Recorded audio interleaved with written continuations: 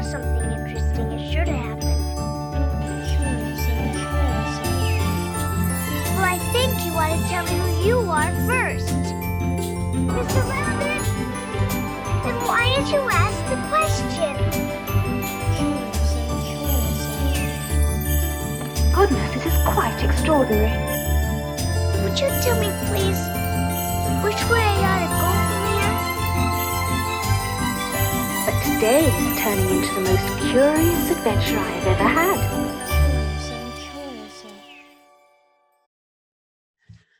Welcome to the Alice in Wonderland podcast. I'm Georgia Alice, and I want to remind you that this is a place for you to sit back, let your imagination loose, and your sense of wonder encapsulate you, but most importantly, be curious. And today I'm joined by Damon Valentino. So Damon and I actually met earlier this year on a course.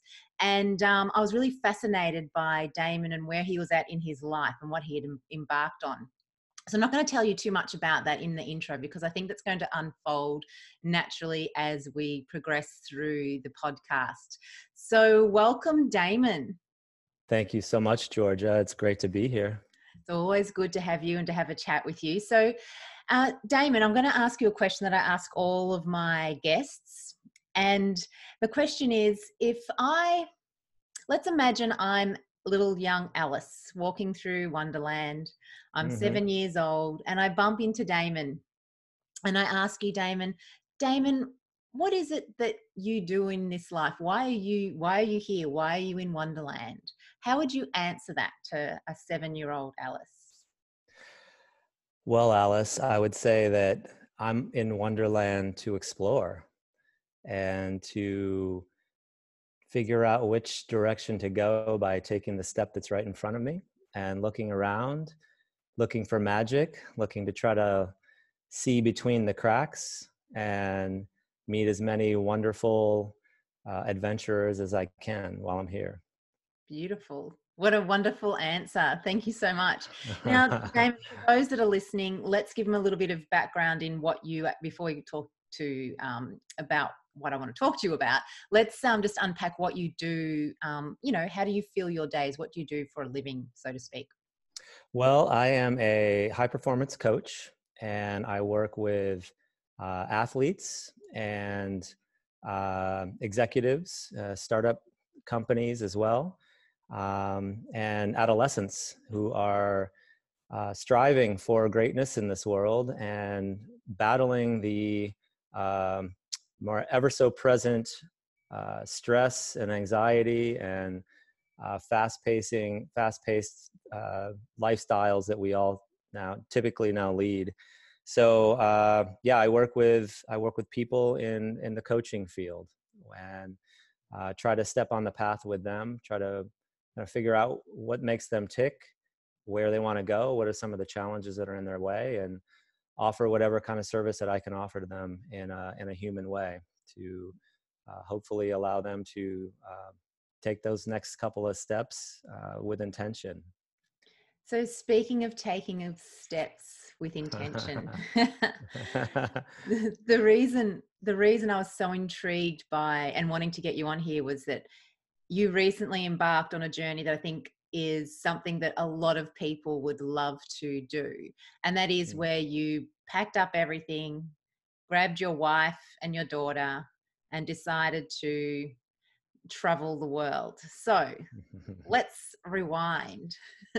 Yeah. Talk through what led to that decision, first of all. So what was going on in your life that made you decide that, hang on a minute, something's got to change?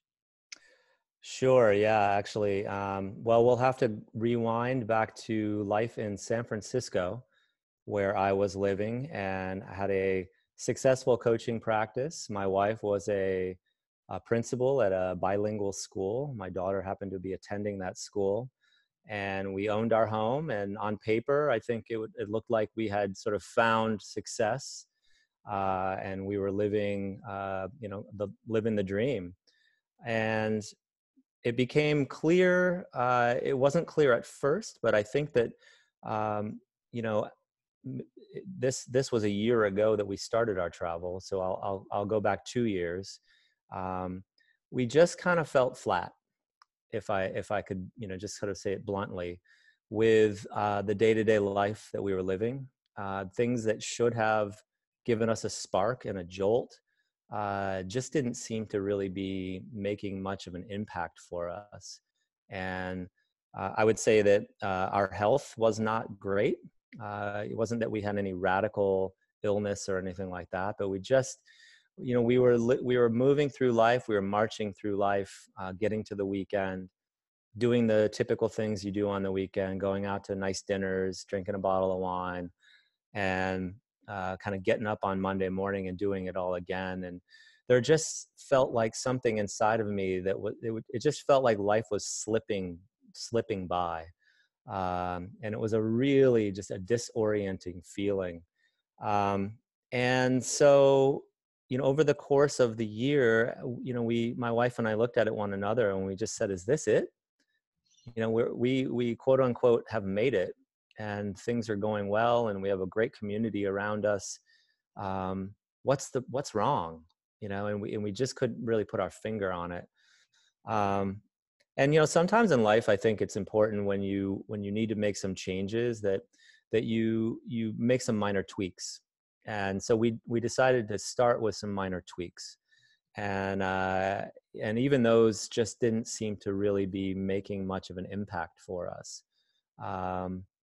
And the sort of the stars aligned where the market was really great in our area for real estate. We happened to have owned our home for quite a while, and my wife had what she thought at the time was her dream job, but it just didn't seem like it was as fulfilling as she thought it would be. And I found myself coaching people in a way that, as I was hearing the words out of my mouth, they sounded hollow because I wasn't walking the walk. And when you live your life feeling like that, like a sense of just almost fraudulent in a way, we knew that the minor tweaks weren't going to get it done.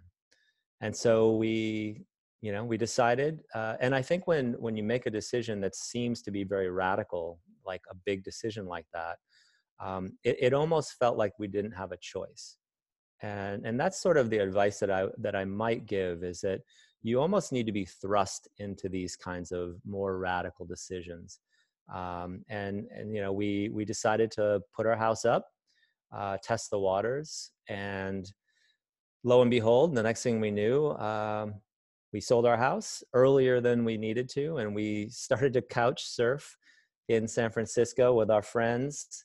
So our gypsy lifestyle started even before we left, a couple months before we left, and then we packed it all up. We had a storage unit in San Francisco. We bought a one-way ticket to Barcelona, and that's as far as we planned. Beautiful. I've got a question for you. This is really intriguing. You said you started to, or you tried to make little minor tweaks. What are some examples of some of the minor things that you were doing, and why do you believe they weren't actually cutting it for you? They weren't making the difference? Well, we did a few things. We focused on, I bought a Peloton bike, for example, and I started to get into that, riding and classes in the Peloton. We began making our way to the beach every weekend, which was about a 15-minute drive away. We were taking more trips. We went to Hawaii, just to sort of kickstart, trying to learn new hobbies. I joined a climbing gym, and so all of those sorts of things where you say to yourself, okay, well, I just need to kind of get in a little bit better shape, or I just need to tackle a new hobby, or we need to go on a short vacation just to kind of like get things moving again. And all of those things were great in the moment, but then we would sort of come back into our space, and there's so much just felt like there was a flatness to our lives, and it wasn't each other. We were still deeply in love, and as a family unit, we loved being around one another, but it almost felt like we had to work too hard during the day. And San Francisco became, more and more busy, and it just kind of felt like you know, we couldn't find our groove any longer. So So it's interesting though, because I think there's a lot of people out there that go searching for, fixing what's probably missing on the inside with some external things, which are, I'll just go and start a new hobby, I'll do something different. But really, it sounds like there was something a lot deeper than just this surface level. Let me just entertain myself in a different way when I'm really not getting to the deep root cause of why I'm not feeling this fulfilled feeling, which I'm guessing was missing. yeah, I think that's definitely a big chunk of it. I think the other chunk of it is that when my wife and I met, you know, we fancied ourselves as being travelers. You know, 25 years ago, I lived a life where half of the year I worked in one spot, and then I would travel, have an adventure, and do a service project for the other half of the year. And I identified as a traveler, and so did my wife. She did a semester at sea, and literally our first date was, we'd love to live abroad someday, you know. And so, you know, and again, time just flies by, and 12 years later, here we were, and you know, just we hadn't actualized that. So I think in part it was that things were flat, and then the other part of it was is that I think we were sort of like buried over the thing that really did stimulate us, and the thing that we connected with initially. So that combination, I think, is what kind of drove us to make this decision. Yeah, beautiful. So then we end up in Barcelona. We land in Barcelona, no plans. I'm gathering you had no idea what was going on. So how did you navigate? How did you navigate this time away? And yeah, how did you make this work? Yeah, I mean, I think one of the main themes that we stumbled on was that we wanted to have a purpose without a plan. And I think for us that provided enough of a framework, skeleton itinerary around staying connected to our values. And we did a really good job before we left of being intentional about what our values were. They were to be present with one another. They were to be open to the world around us. They were to explore and in a sense kind of look for our own blind spots by having an interaction with life, with the planet. And they were also to open our daughter up, who had just turned 6 years old, to the planet. And you know, I think we also felt at that time that things were becoming more and more polarized. You know, the recent 2016 election in the U.S. Really drew a line in the sand in our country, and it made people feel a little bit more tribal in nature. And we wanted to sort of rise above that and go out into the world and explore and just meet human beings in different places. So we sort of set it up very broad in that sense. But the reason it worked for us is because we knew our value system, and we knew at our core what it was that we were looking to achieve and to experience when we were in the world. So it almost didn't matter so much what we were doing. So we set it up nicely in that sense. And then, you know, Airbnb has created such a wonderful opportunity nowadays to travel, where you can rent an apartment in a neighborhood in a new town. And so, you know, we weren't tourists. We were living our lives. And so even if we weren't in the one spot for very long, we still got to know the local corner store market. We knew when people were going to cruise by with the ice cream truck, and we did our best to try to integrate and live life like the locals. And so that set us up nicely for being able to just be present wherever we were. And it was just a beautifully rich experience to be able to do that. And I'd have to say that, you know, we bought a one-way ticket to Barcelona, but the instinct to plan is very strong. And so we, you know, even after Barcelona, we would say to ourselves, okay, well, next we're going to go to Portugal. And then after that, we're going to go to the next place, Morocco. And then we're going to rent a place in Croatia for a month.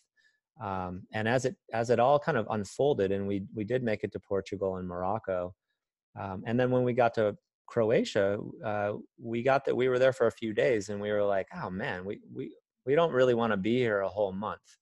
And so I think it was nice because it was early enough in the trip where we had an experience where by planning, by doing the one thing we said we shouldn't do, it kind of burned us. And so we actually left early, and then just vowed to not make any more plans after that, because frankly, you don't know who you're going to be or how you're going to feel until you get to where you are.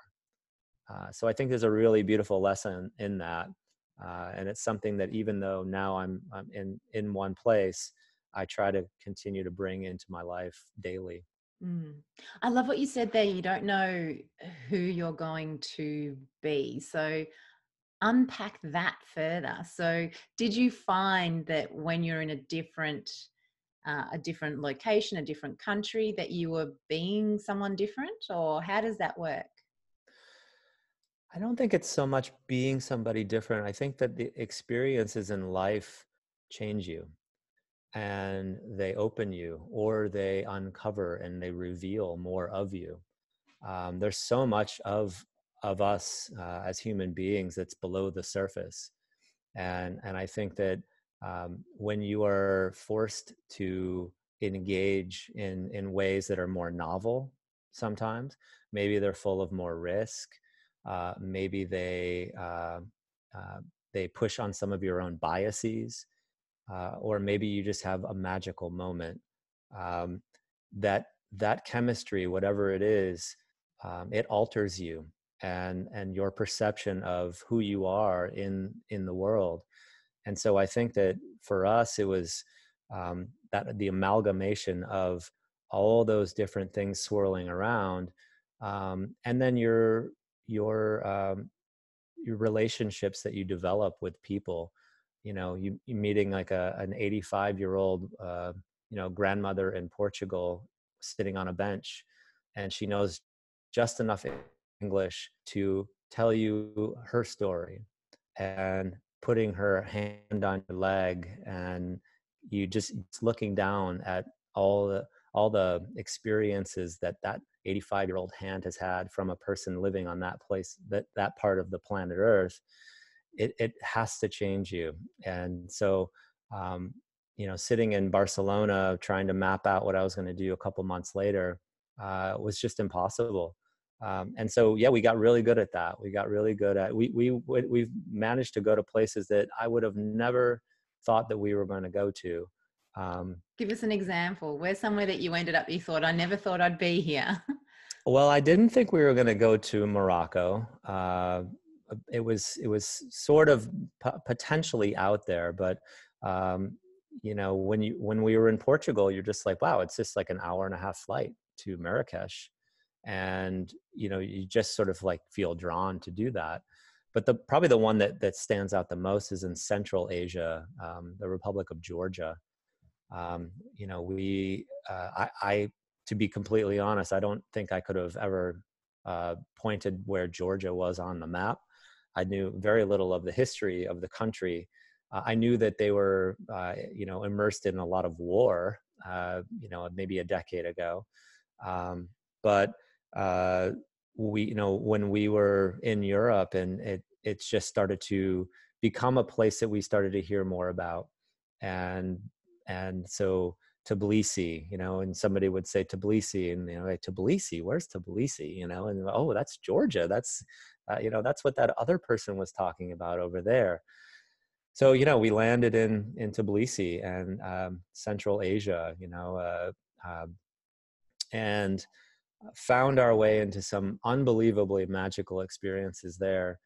I would say as a pattern, one thing that we started to understand that we were drawn to were places that had gone through a lot of strife, and yet they had sort of now kind of come out. And if I could maybe describe it more natural, it would be like, clear cropping a forest, a big forest fire came through, and then all of a sudden, all these new shoots are starting to pop up. This new life is coming out of all that ash. And I could see, as I look back on our year, that we we would gravitate towards places where those new shoots were coming up. So walking down the street in Tbilisi, where maybe some of the buildings had been bombed, for example, but then they were turned into small speakeasy wine bars with beautiful street art all over them. People who are incredibly open, very few tourists, people who are proud to have you experience their country because not many people do. Things like that, where there's just a real genuine feeling when you're in a place that isn't so overrun with tourism, or when the people who live there aren't, we, come on in, you're tourists, we want your money, but they don't necessarily want the connection. And so we found Georgia to be one of those places. We found our way 5-hour drive up into the mountains, where we were living in a guest house with 2 80-plus-year-olds that were that were running the guest house, and both of their spouses had passed away, and Sergey and Lena. And in this particular village, everything that you needed to live life and sustain was within literally a 5-minute walk. And they grew their own grapes, they had apple trees, they had chestnuts, had free range goats and cows roaming around. And they had a natural water spring that was carbonated. And as it turns out, the water that they produce has mineral in it and calcium. So it's one of those areas where the blue zones, where people live to be age long, and you had to start a fire to warm your water to take a shower, for example. Things like that, where you're just sort of feeling kind of back 100 years ago. And it does something to you, and it really just sort of settles in. And I think as humans, we are more comfortable with that than we give ourselves credit for. So to go into experiences like that, they're just magical. Amazing. And I'm just sitting here going, gee, it sounds lovely. Even though we've got all these modern conveniences now, we sort of don't appreciate we don't appreciate some of the things that we have, like hot water. We turn on a tap. We don't have to light a fire beforehand, but just the ritual of lighting the fire would then give you more gratitude for the warm water. You've had to produce that yourself. So it's a really beautiful, beautiful experience. So if we look at your journey, so you've gone on this journey 12 months. Are you a different person coming back? And what's different, if you are? It's a great question. The short answer is yes.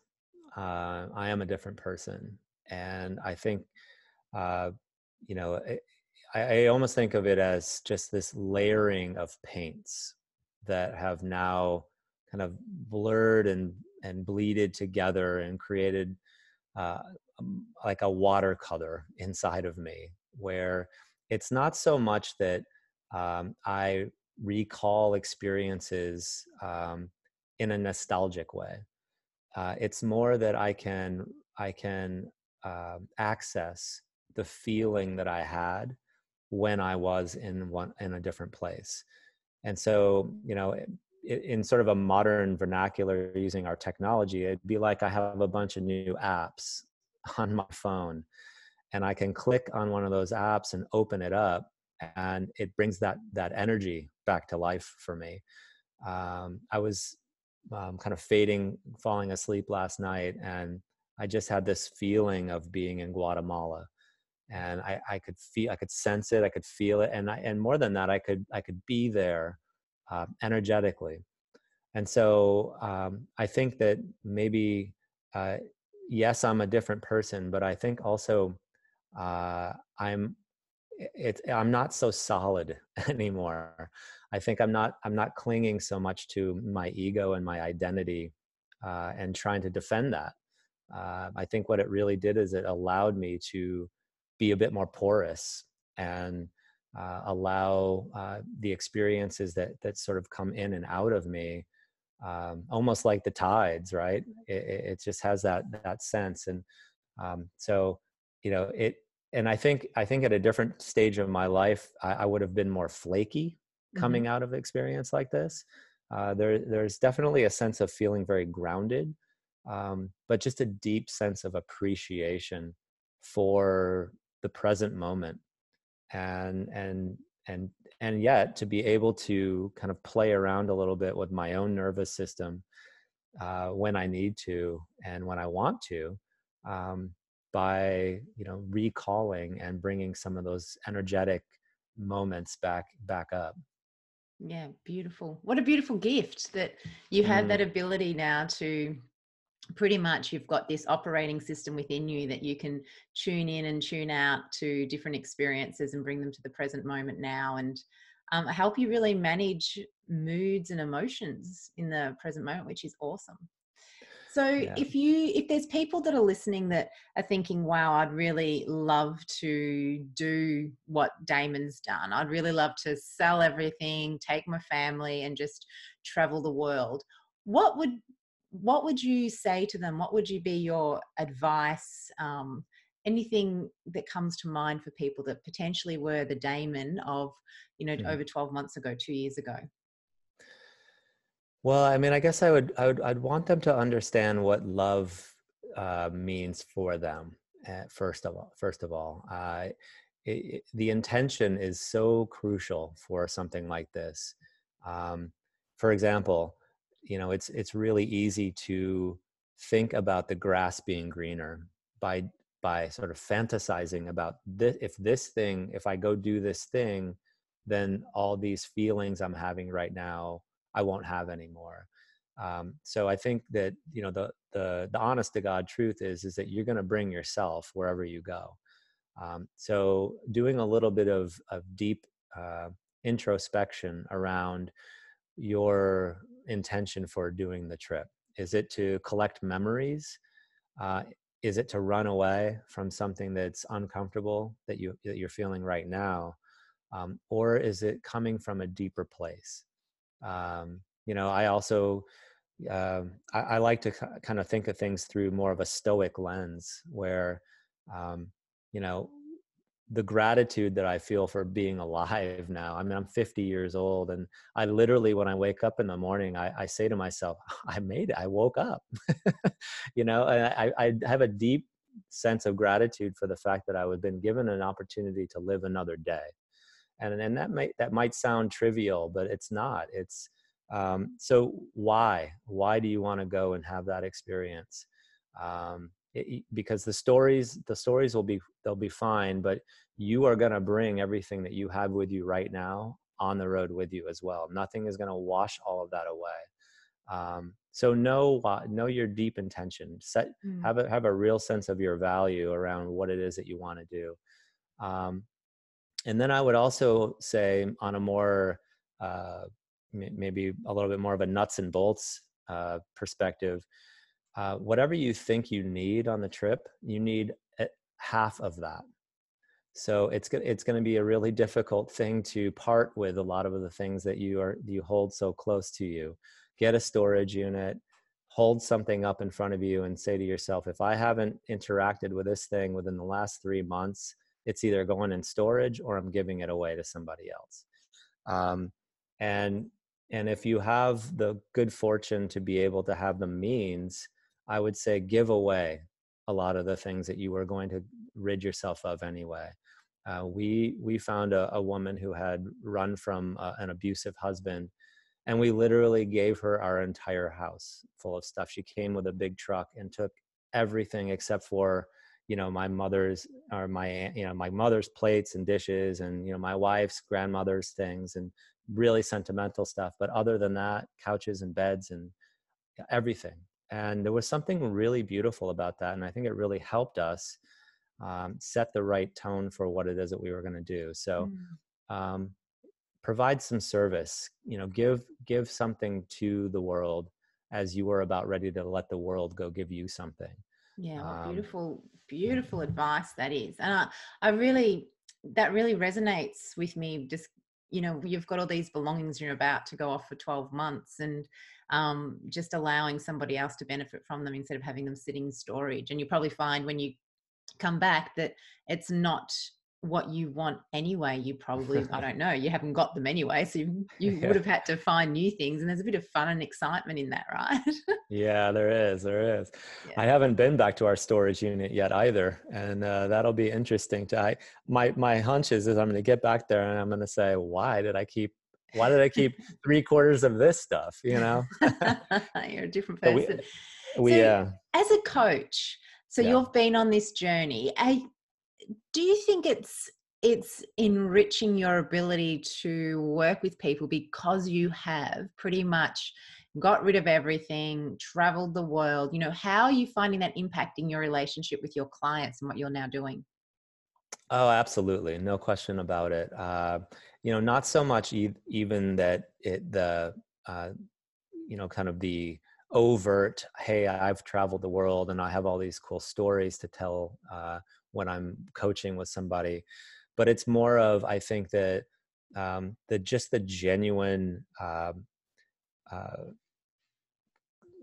a deeper sense of connection that I think I have been able to achieve with the people that I'm working with, a greater sense of empathy, and frankly more vulnerability from my perspective, where just feeling more human, and also I think maybe I have more confidence in myself, that to trust that in the moment I'm going to know what the right thing to do or say is, because I've navigated more from heart and gut this year, and that has become a skill set that has really become more fine-tuned for me.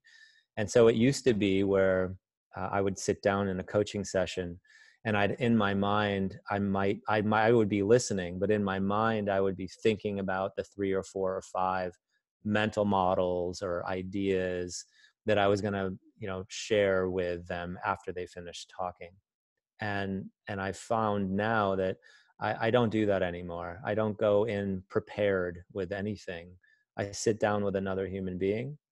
I honor them with my full attention, and I listen with my heart and my gut. And I trust that something is going to come out of my mouth that it is genuine. There's some fear sometimes in that, when you really allow yourself to just be completely present in a moment without knowing what you're going to do or say. But I've seen that the connections that I've made, the rapport that has been built, has been really front and center. And then underneath all of that, or after that, maybe there's a tip or two, and I feel like that when another person feels that you are deeply connecting with them and you're connecting together, they can hear you, not as somebody who's giving them something, but more offering something. I used to think about coaching as sitting face to face with somebody, and now I think about it as sitting shoulder to shoulder, and we're sort of both looking out at this thing in the middle between us. And I think by doing that, I've noticed, and I don't have the metrics to prove this, but I've noticed that people seem to be more open, more receptive, and are more courageous in taking action and steps, maybe than I've seen before the trip. Yeah. Beautiful. So I asked you about your, how it's affected you as in your professional career. So how's it impacted, and what's the difference it's made on your family, your wife and daughter? So has your values played out from the trip? What's been has there been benefits as a family unit? Oh my gosh. Yeah. If you think about the day-to-day life, you get up in the morning, if you're married and you have a child, and you get up in the morning, each of you are doing your own thing. You got to get your kid ready. Maybe you go your separate ways. Somebody drops the kid off at school. You both go to work. somebody picks the kid up at home, you all come home, you're making dinner, everyone's tired, and you might have a half hour of sort of uninterrupted time with one another, where you're looking at each other and you're listening to one another, where somebody's not on the computer doing, answering emails, and somebody else isn't giving your kid a bath or whatever it is. And if you slice that up, there's very little time in your life with the people you love the most where you're having these genuine experiences with.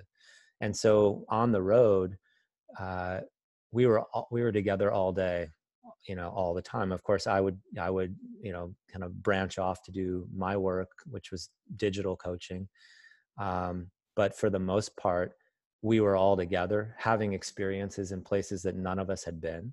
So even my 6-year-old, when we're walking down the street in Marrakesh, would have as much knowledge about where we were as we did. And so there was a real equality that happens, I think, when you're exploring together in that way. And there's a real tenderness that I think can come from sitting and having coffee and just watching your child playing in the playground and talking about whatever it is that comes up in that moment. And I mean, the depth that the relationship that my wife and I had was always good, but now it's at a level where there's just a real sweetness to it, and there's a real it's not that the connection's any deeper, but that there's the ability for us to now know one another better is exponentially better. And we did a world school with my daughter, so she's not in a school. And my wife, thankfully, was a principal, and was before that a first grade teacher. So that was the grade my daughter was going to be in first grade. And that was a really beautiful experience as well, because as much as we planned curriculum and had our idea, I was going to teach her photography and writing, and my wife was going to teach her reading and math, and here was the schedule. It didn't work out like that at all. We Thank dropped goodness, that. right? Thank goodness. I mean, a volcano erupted in Guatemala, and we said, well, I guess we're going to study volcanoes now. And so yeah, just I feel this is the type of year for those who are considering doing this. This, I guess, would be the most impactful thing I could say about it. That hopefully I live a long life, and laying in a hammock somewhere when I'm 95 years old and I'm about ready to check out, I can say pretty certainly that this year is going to be one of the top things that I'm going to be recalling about my life when I look back. So beautiful.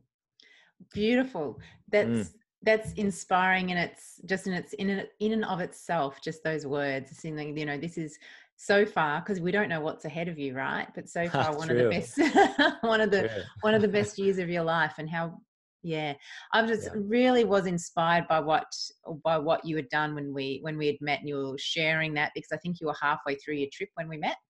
Yeah, so, that's right. It's just, a lot of people don't take these opportunities out of fear, out of worrying about how they're going to survive or what's going to happen when they come back, because you're giving up. Your wife gave up her job, your daughter's taken her out of school, and you are now going to attempt to run your business digitally, around the globe. So, how did you, just as we finish up, how did you manage that fear? Because I'm sure you would have had it, that worry, potentially doubt or anxiety about, we don't know what's going to happen. How did you manage that? How did you push through that? Yeah, I absolutely had it. It's tough to let go. I mean, we talk a lot about homeostasis, and this concept that, you become very comfortable with what you have, but sometimes what you have isn't what's best for you, and yet you still cling to it. And so I think for me, I always thought about that. I always thought about the fact that there's no going back, and I can't stay doing what it is that I'm doing right now. And that I have to trust that this pull, this deep pull that I feel inside, that's the essence of who I am as a person speaking. And even though I was terrified of letting go and basically dissolving everything that we had created together materially, I felt so pulled to continue to step and to continue to keep moving forward, that and in a way it's not so scary when you're in the moment.